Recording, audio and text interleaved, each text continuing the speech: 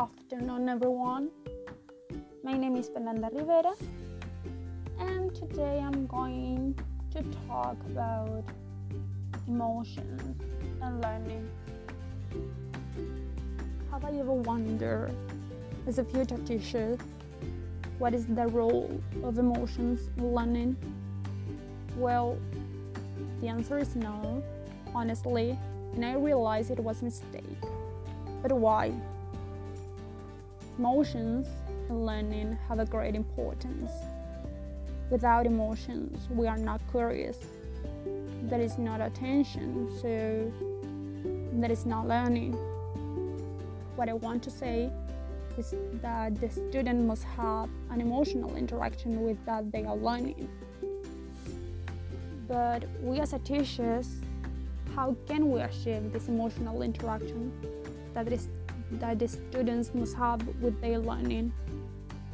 Well, we can create conditions for this to occur, for them to learn the content.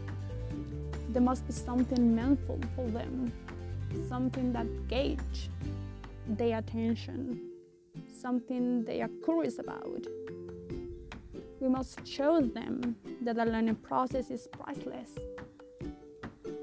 As a teachers, we must research about how to cope with emotion in the classroom. We must be able to identify these emotions, which are the ones that affect learning and which help in the students' knowledge and skills.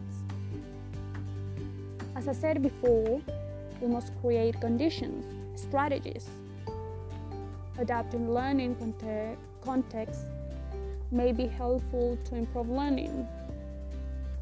There is a saying which as teachers we have to keep in mind, and it is discover their motivations and you will have the key to their learning. Our motivations and emotions, they direct our actions and therefore the results that we obtain.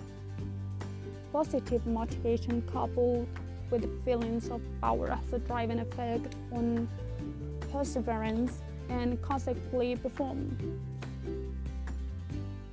So we can say children and young people attend, learn and memorize more and better those things that have been interesting to them, that has led them to remember personal things where they have felt identified, that has given them a positive or negative emotion.